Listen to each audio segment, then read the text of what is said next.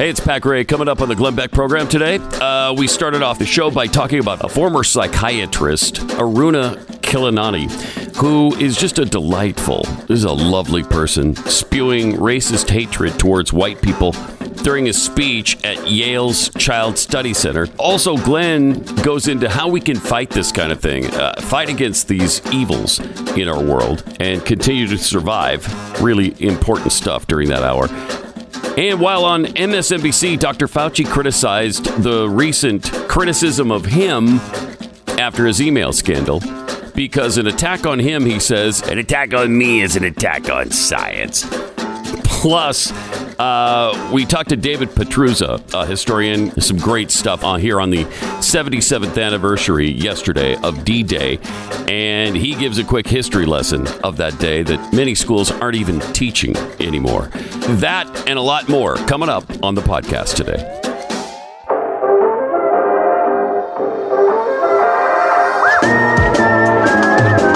You're listening to the best of the Glenn Beck program. So our gratitude goes to Bari Weiss for exposing this. Bari Weiss is not a conservative. She was with the New York Times, and she had to leave there because she was starting to come under attack. And she's liberal. She's liberal. And so she has been speaking out against the insanity that the left now has embraced. Pat, I know you saw this weekend as well, so I'd love your comments. Mm-hmm. I'm going to play some cuts here from this lecture. This is from a psychiatrist and psychoanalyst out of New York City. She's speaking at the Yale School of Medicine. Now, why is this a problem? Well, if you have time today, just look up the T4 program. I think it's T4. Is it T4 or T2? Pat, could you look that up? It is the beginning of the extermination camps in Germany. You see, those weren't started by guys in black uniforms. They were the exact opposite. All of the Holocaust, it all started with people in white uniforms and scrubs. They were the doctors and the nurses.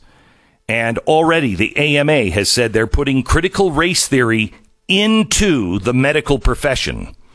The guy who used to be the chief editor of the journal of AMA has been fired. He's been there for years. Sorry, he hasn't been fired.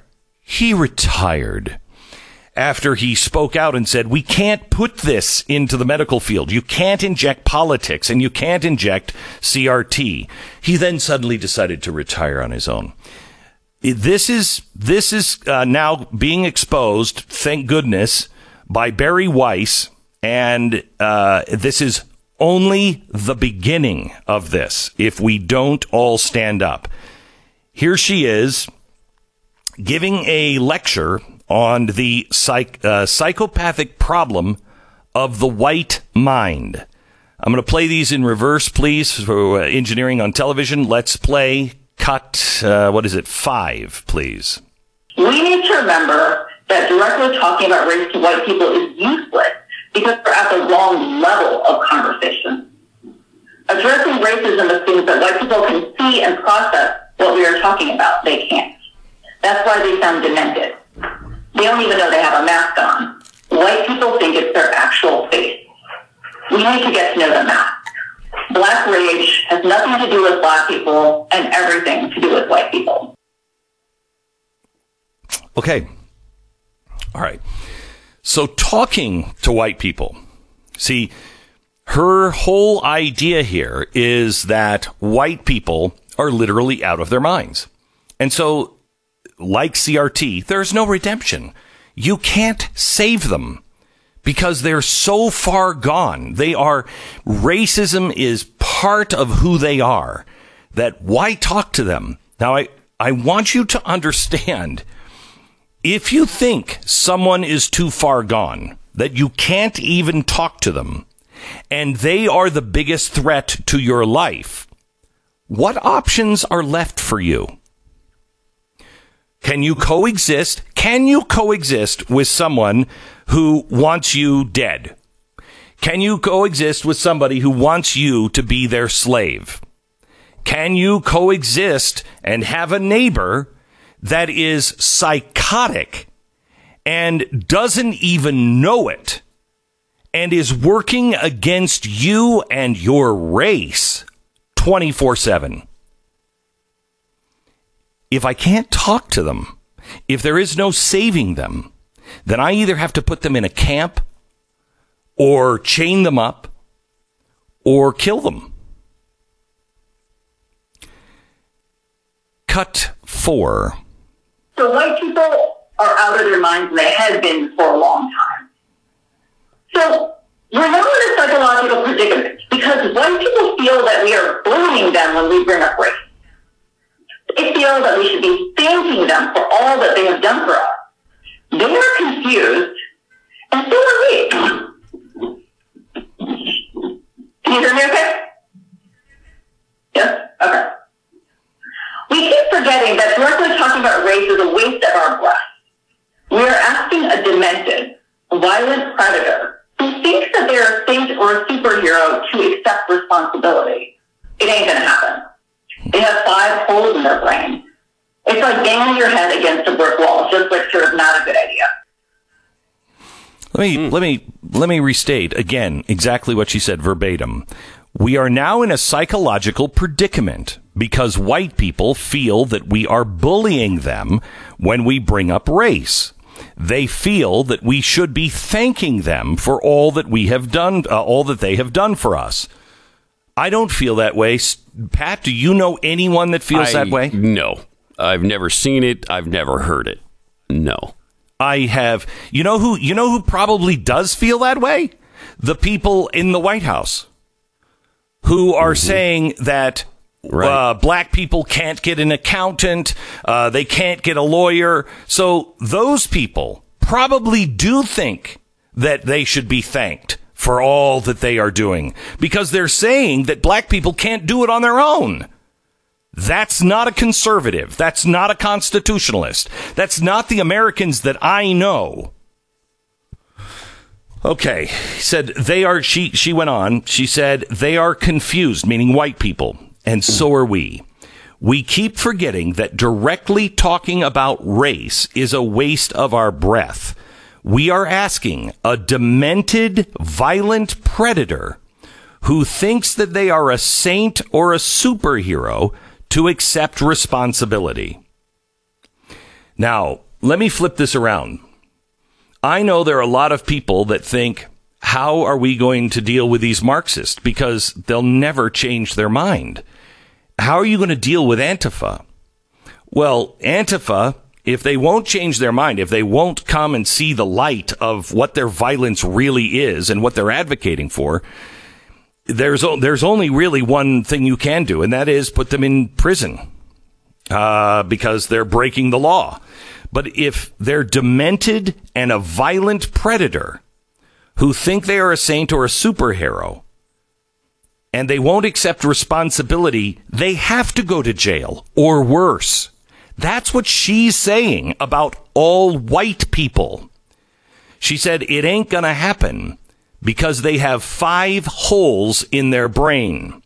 It's like banging your head against a brick wall. It's just sort of like not a good idea. Next cut, please. Why are white people so confused by black rage?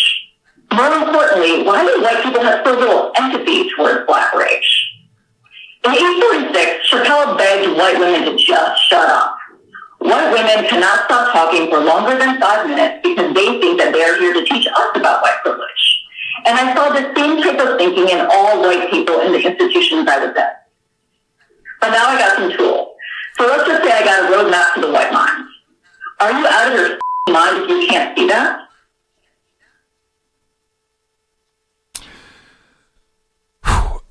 All I keep thinking is, what you believe, so shall it be. So whatever it is that you believe, she believes that she is surrounded by lunatics, that all whites are lunatics and they're everywhere. of course, that's exactly what she'll find, because she won't have a reasonable conversation with anyone. Cut 2, please. Around 5 years ago, I took some action. I systematically, I'm going to do, white ghosted most of my white friends, and I got rid of a couple white BIPOCs that snuck in my throat too. I stopped watching the news. Once I started, I couldn't stop. I had less than 1% left. It was also public service. I had fantasies of unloading a revolver into the head of any white person that got in my way, burying their body, and wiping my bloody hands as I walked away relatively guiltless. With a bounce in my step, like I did the world a favor. Okay, so there's 2 things she's saying here. First, she said, in real life, she's gotten rid of all of her white friends. She's gotten rid of all of her white friends. So now, you are completely isolated. You're isolating yourself. You're not allowing yourself to experience anything different. You know who did this? The Nazis did this. The Nazis isolated themselves from Jews. Do you know the number one reason why people saved Jews in Germany? What they said verbatim? Yes, Jews are bad, but I know this one, and this one isn't bad. They had so isolated themselves that they had felt that all Jews were bad, except the one they knew. So if you're taking people and you're saying, I'm getting rid of all of my white friends, can you imagine if you said, I'm getting rid of all my black friends? First of all, you'd be a Klan member. This woman is saying, get rid of all of my white friends. She's part of the white Klan. She's part of this Klan that is against white people. There is no difference between the ideology. There's no difference between what they are advocating. So she's saying, I'm getting rid of my white friends. But then she says, I've fantasized. Now, she's a psychoanalyst. So when you're fantasizing about something, there's a deeper meaning behind this. There is something psychologically wrong with you. If we had somebody in school that was writing a paper about how he fantasized on killing all of the kids in his school, we would have him banned from school and he would be in an institution. Am I wrong on that, Pat? Oh, any doubt? No doubt at all. No doubt. If I said on the air, I have a fantasy of killing X, Y, or Z, and it was part of my rhetoric because these people are so dangerous, whoever these people are so dangerous, they're insane, they have to be stopped, there's no dealing with them. I have this fantasy, I would lose my job, rightfully so. She said she has a fantasy where she unloads a revolver into the head of any white person that got in her way, then burying them, wiping off her hands with a bounce in her step because she had done the people of the world a favor. Again, this is a lecture from the Yale School of Medicine, the Child Psychology Department. One more clip and then I'm going to break. White people's expectation is that we need to take their attacks with gratitude and apologize for our anger. If not, we're overly sensitive and crazy. Our rage is the real problem. Except nothing makes me angrier than a white person who tells me to not be angry because they have not seen real anger yet. I did this for years in a psychoanalysis where every time I got angry around race, this white told me psychotic. She told me that the problem was that I was, quote, too smart and that I either had to be psychic or psychotic. Her interpretations had nothing to do with me. Psychoanalysis was used as a weapon on me to have aspects of her mind, a projection which I'll unpack. She'd attack me through racist interpretations and then make my anger, quote, the problem. I spent years unpacking her racism to her while she charged me cash money for years. And then she'd attempt to, quote, teach me because she had concern about my anger. I couldn't get her to shut the up. This is the cost of talking to white people at all. The cost of your own life as they suck you dry. There are no good apples out there. White people make my blood boil. Okay, so there's a couple of things that we have to do. And one of them is not be enraged. And I know it's really hard. Nobody is talking about the meeting on Black Wall Street that happened last week, where one of the speakers, in fact, several of the speakers echoed these, but we must fight on every front to achieve redress and reparations and the atrocities committed upon the Tulsa massacre descendants. We must intensify the fight for reparations for 40 million blacks still affected by racism, inequality, wealth disparity, police brutality, and the like. It is time for us to kill everything white in sight. We're pushing death to white supremacy, death to capitalism, death to imperialism, death to fascism. We're pushing for an eye for an eye, a tooth for a tooth, a head for a head, and a life for a life. Okay. Nobody's talking about that. That happened last week. It's white supremacy that is the biggest threat to America. You know that not to be true. First thing you have to do is not be enraged by it, because anger... Give me Yoda, Pat, will you? On anger. Oof. He's so clear. Anger leads to fear. No. Anger leads to hate. Hate leads to fear. Fear leads to suffering. Or something to that effect. Fear leads to anger. Yeah, so start there. Fear. Fear leads to anger. Anger leads to hate. Hate leads to suffering. Suffering. Yes. Okay. No. So. Yes. No. So yes. We cannot be angry, but we have to take a stand. You're listening to the best of the Glenn Beck program.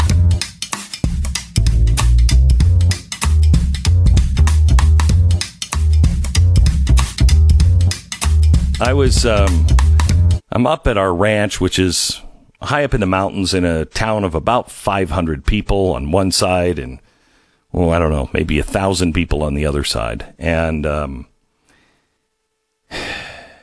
we pick this for a reason.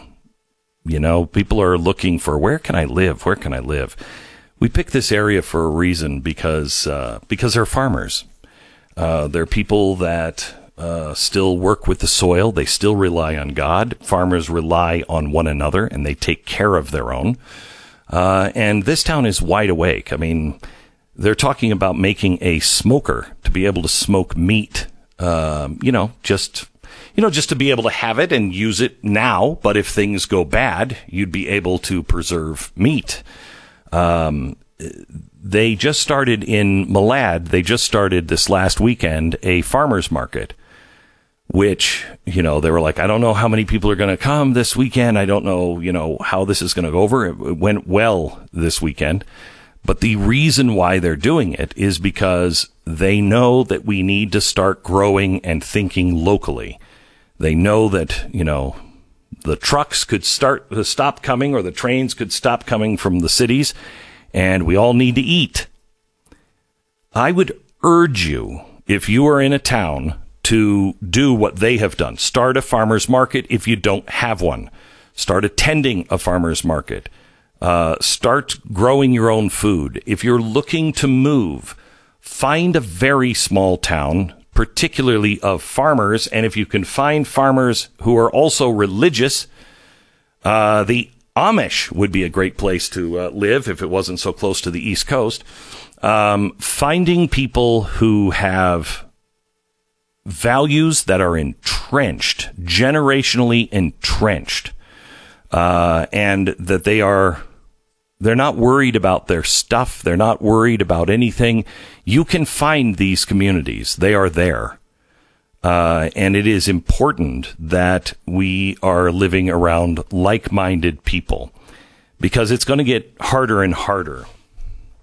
I remember I went to a Catholic school when I was young, and I remember thinking about, the end of days and, Jesus coming back. And as a kid, that's terribly frightening. It's terribly frightening. And I remember in 2 Timothy, or 2 Timothys, if you will, when in 2 Timothy, he describes what things are going to be like. And I really had a hard time. I had to project out and say, I could see that happening. If you've ever thought that before, I want you to listen carefully and tell me you don't have to project out anymore. But understand this, that in the last days will come of difficulty, for people will be lovers of self. Absolutely true. Even the best of us, I have a hard time, and I know kids are always, me. But I'm concerned at times with my own kids that they don't necessarily focus on others as much as they should. And neither do I. Lovers of self. They're lovers of money. They're proud. They're arrogant. They're abusive. They're disobedient to their parents. They're ungrateful. They're unholy. They're heartless, unappeasable. Listen to that one. They're slanderous, without self-control. They're brutal, not loving good, treacherous, reckless, swollen with conceit, lovers of pleasure rather than lovers of God, having the appearance of godliness. Think of that one. Having the appearance of godliness, but denying its power. May I just say,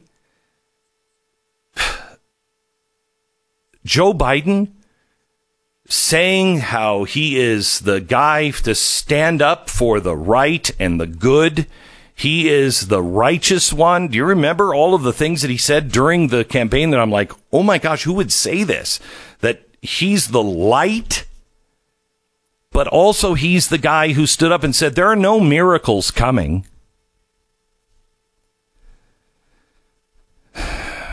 Avoid such people, it says.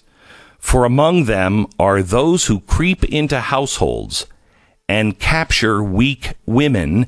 Now listen to this, weak women. How outrageous, weak women. Burdened with sins and led astray by various passions.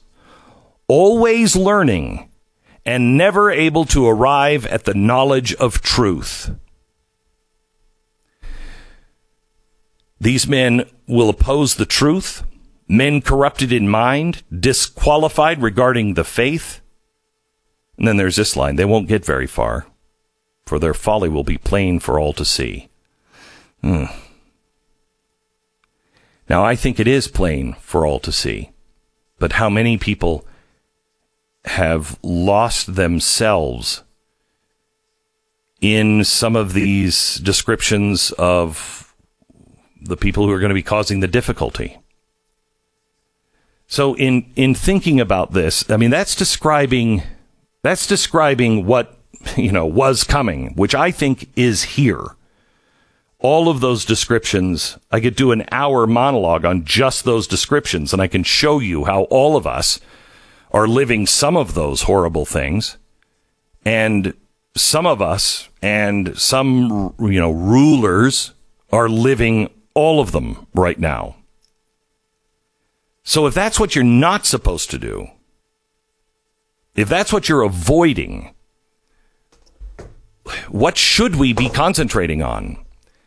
Because I will tell you, just like George Washington and the Badge of Merit, we will not be able to conquer this evil unless we are on God's side. If we don't have divine providence, we will not be able to survive. The things that are arrayed in front of us are no greater, no less than what our founders had arrayed against them. It's a little more difficult because of technology, But they had spies living in their home. We have spies living in our home. We have the government living in our home, listening to Amazon, Alexa or whoever. So what do we do? Well, people will be lovers of themselves. So then that would mean we need to love our neighbor, even if we don't like them. I joined my church, and I urge you to find something in your life that will help you do this. But I joined my church because a guy who I had dubbed the amazing Mr. Plastic Man. I still remember his name, Lenny Asciuto. And I didn't think he was real, because the first time he said something to me, he said, "I just love you so much." And I was like, "Oh, back off, dude. Give me 10 minutes and you'll hate my guts." I was more of a dry drunk at this point. But he had the perfect family, the perfect children. They all played the piano. They were all smiles. And I thought, no one can be like that. No one can be that happy. No one.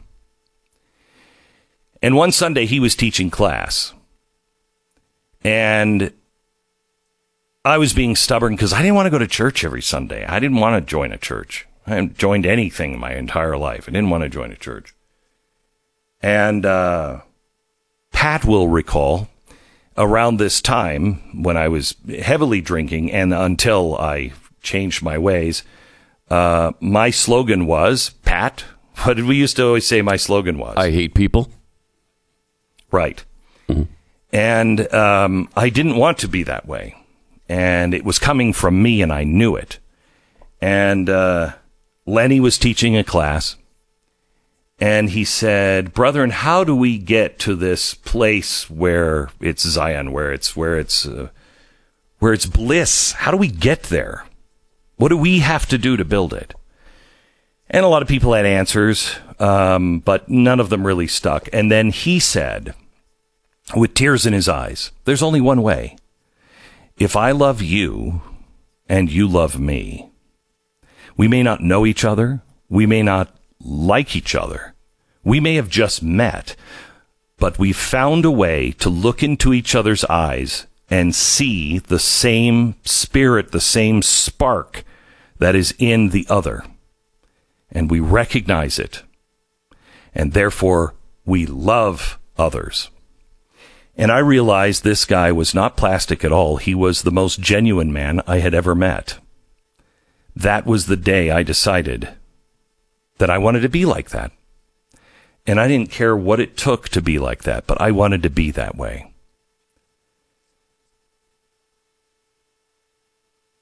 If the people are going to be lovers of themselves, then we have to find that way to love one another, even those we don't like. Remember, even in the Civil War, the one reason why Lincoln wasn't universally loved, well, there was a lot of reasons, which is weird. None of them involved the wart or the beard. I guess they were better people than we were back then. I don't know, because we would never have a president that looked like that now. But he preached love and healing. That's his second inaugural address. It's all about healing. And you know what? If we lose this, it's because God's ordained it. If we lose this war because we've shed too much blood of the slave, well, then we lose this war. But let's love each other. Let's do the right. Let's heal the wounds. That could never be said today. If you're going to be lovers of money, if that's what the people we're supposed to avoid, then we can't love money. We must not love things. We must love people. If the world is loving things over people, we must love people over things. People are going to be boastful and proud. We need to be humble and quiet. Basically, you need to be the opposite of me. you need to be humble. If they're going to be abusive, we need to be complimentary. This is the best of the Glenn Beck program.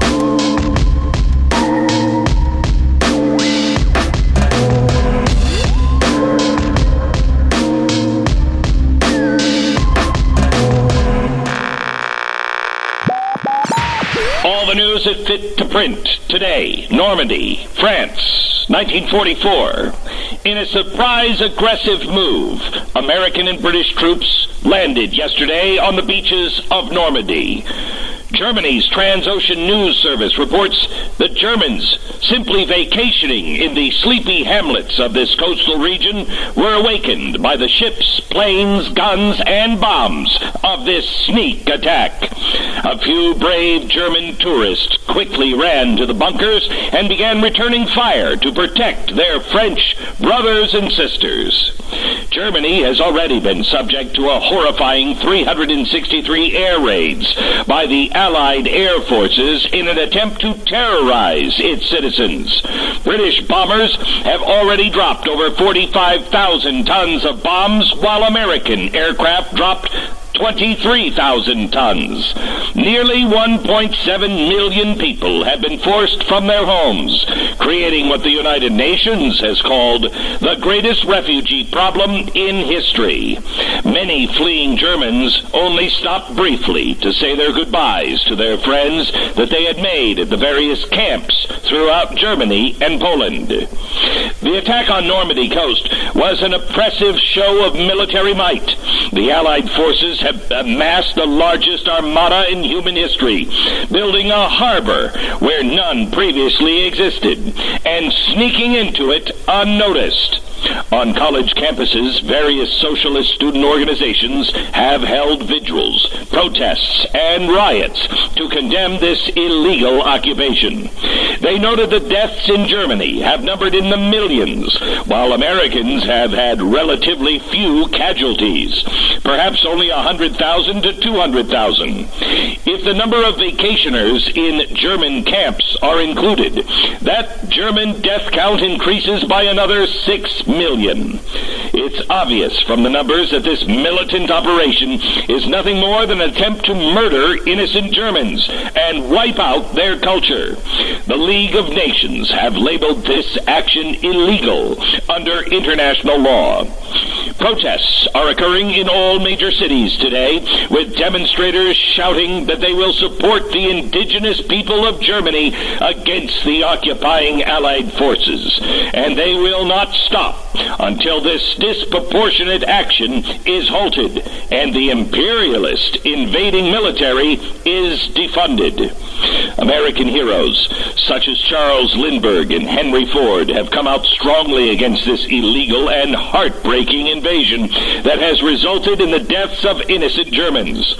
Of course, some known deplorables, like communist Charlie Chaplin and B-movie actor Ronald Reagan, have stood by America and foolishly proclaimed that this invasion is needed for the self-defense and to, quote, save Western civilization, end quote, as if Western civilization were somehow superior to others, such as the Aryan civilization.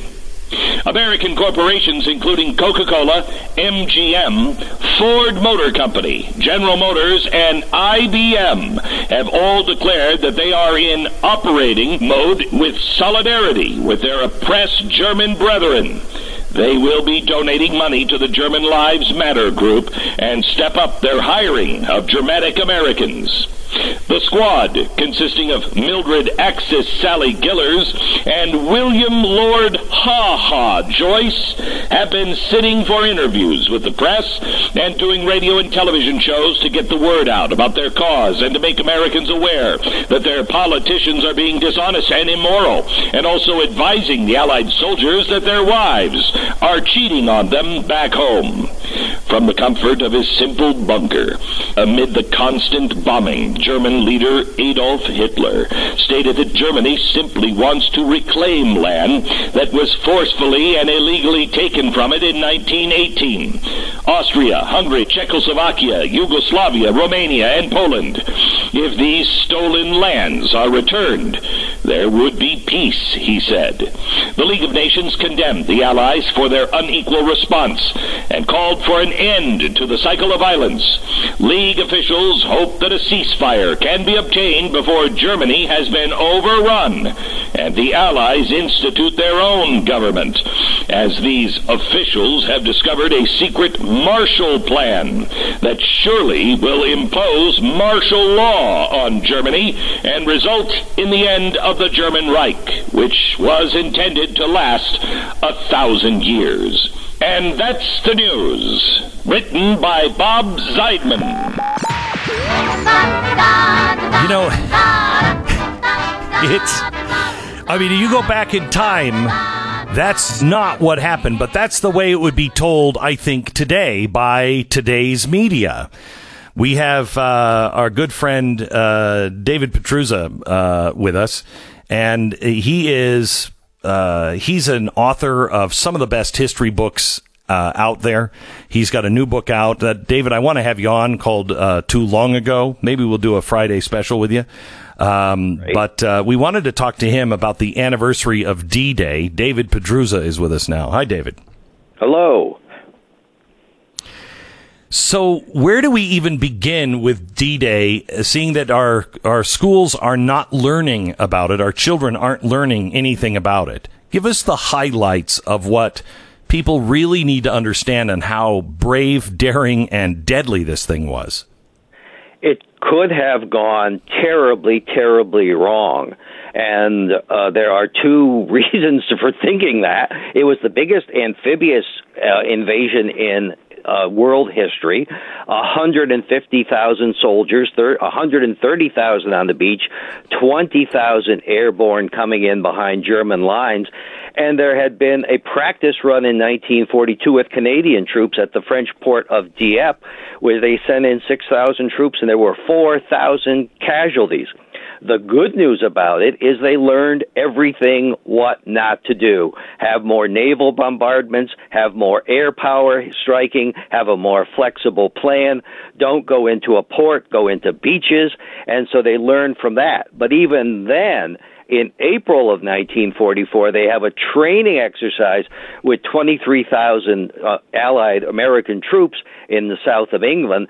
749 troops die in a training exercise when some German E-boats attack.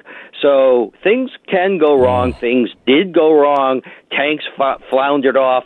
The tides put the U.S. soldiers maybe a mile away on Utah Beach, so they landed in the wrong spot. That's when Theodore Roosevelt Jr., a general, a 56-year-old, lands on the beach, looks around, says, hey, nothing's right here, we're in the wrong place, and then he says, the war starts from here. Tell me about the Canadians, because I had not heard that, and I know that Canadians were being held by the Germans, and they were massacred by the SS during this, weren't they?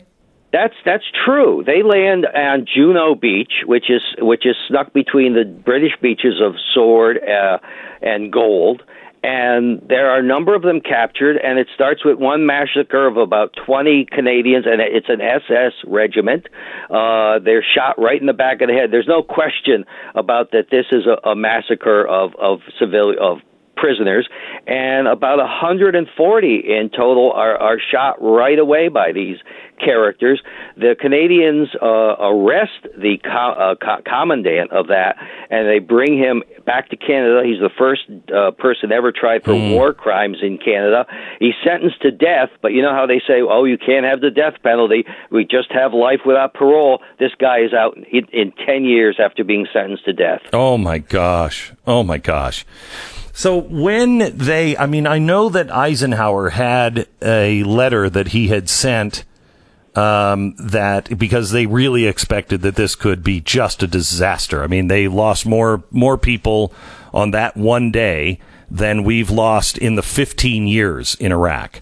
And it was literally a bloodbath.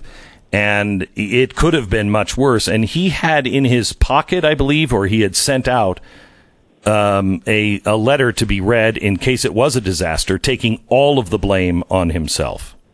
Yeah, he knew that if it went badly, if it was a disaster, he'd be out of there anyway. So he knew he had to man up.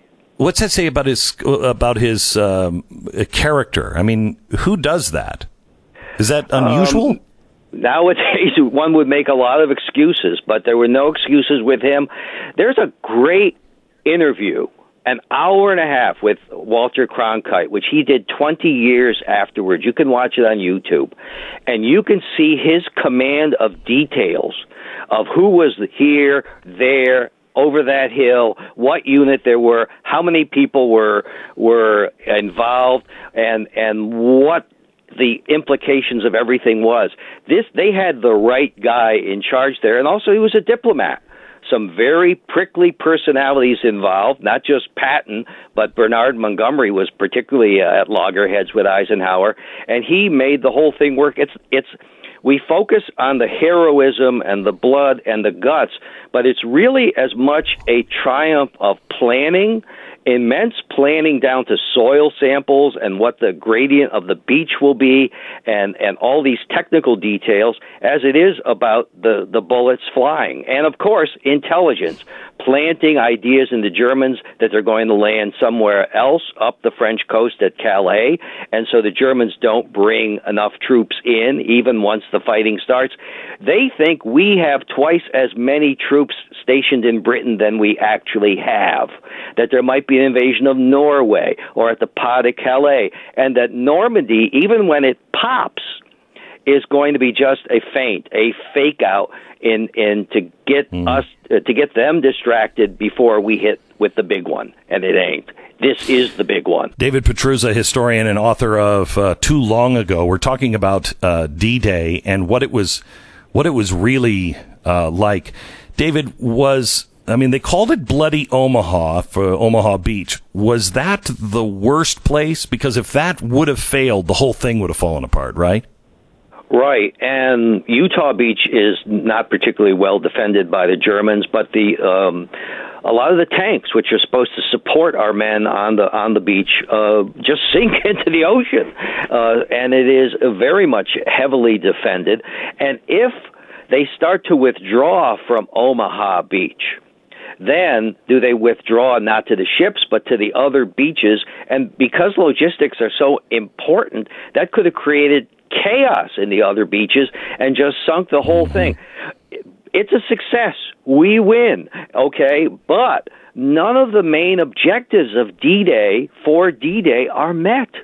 They want to capture four major towns just in back of the beaches, and they want to link up all the beaches, and they don't. So as much as we throw our best at the Germans, and they make a lot of mistakes in terms of intelligence and moving troops in and out and not having air power, it's a toughly run thing there for a while. As Rommel said, and it's Rommel who coins the phrase, this is the longest day. And if they are to beat the Allies, they have to do it that day.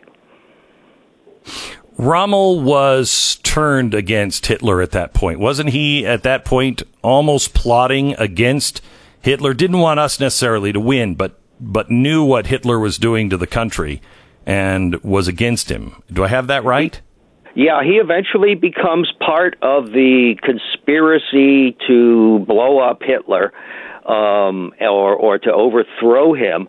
And what happens is that Hitler catches on to this. He had been a favorite of Hitler. He had been part of his guard going back years before that. So he had his confidence. That's why Hitler places him in charge of this great Atlantic Wall to beef this up. But then when he's caught by Hitler as part of this plot, he's given the option. Either you are put on trial or you commit suicide. We hush the whole thing up, and your family gets to walk away. They don't go into any camps. They get the pension, and you get the gold watch, but kill yourself, and because it would hurt morale greatly if this guy at that point in time is found not to be with the Nazi program. In terms of secrecy, On our side, we have that training exercise at Slapton Sands, where 749 of our soldiers are killed. That is kept a U.S. military secret until 1984, when a housewife in England... What was this? When we lost 749 U.S. personnel. Okay, in that training exercise. A training exercise in April of 44. That is kept secret from the American public until 1984, not 44, 84, and that is released only when a British housewife starts talking about it and making noise, and finally the U.S. government has to own up to it. Again, why keep it secret? Portions of you keep everything secret from the Germans. You don't want them to know anything we're doing, although certainly they knew something was going on because they sunk the boats these guys were on, but also not to damage our morale. So they say. How many transgender people were on the beach that day, David? That's what's important. We don't know, and we don't care. Yeah, we don't. There was that guy in kilts. There was the guy in kilts playing the bagpipe, which really did he actually do that? Really befuddled the Germans. Yeah, I have a Scottish friend who is like. He's like, in war, he said, one of us will go out. If it's in a tough bat, we'll play the bagpipes. And I'm like, that's nuts, man. He's like, that's what we do. That's what we do. David Pietrusza, thank you so much. I'd love to have you on again about your book, Too Long Ago. It is his expedition into a small town childhood after World War II, and how they survived World War II, what they came out of, and what they came to here in America, and what it all meant not too long ago. David Pietrusza, thank you for being on the program.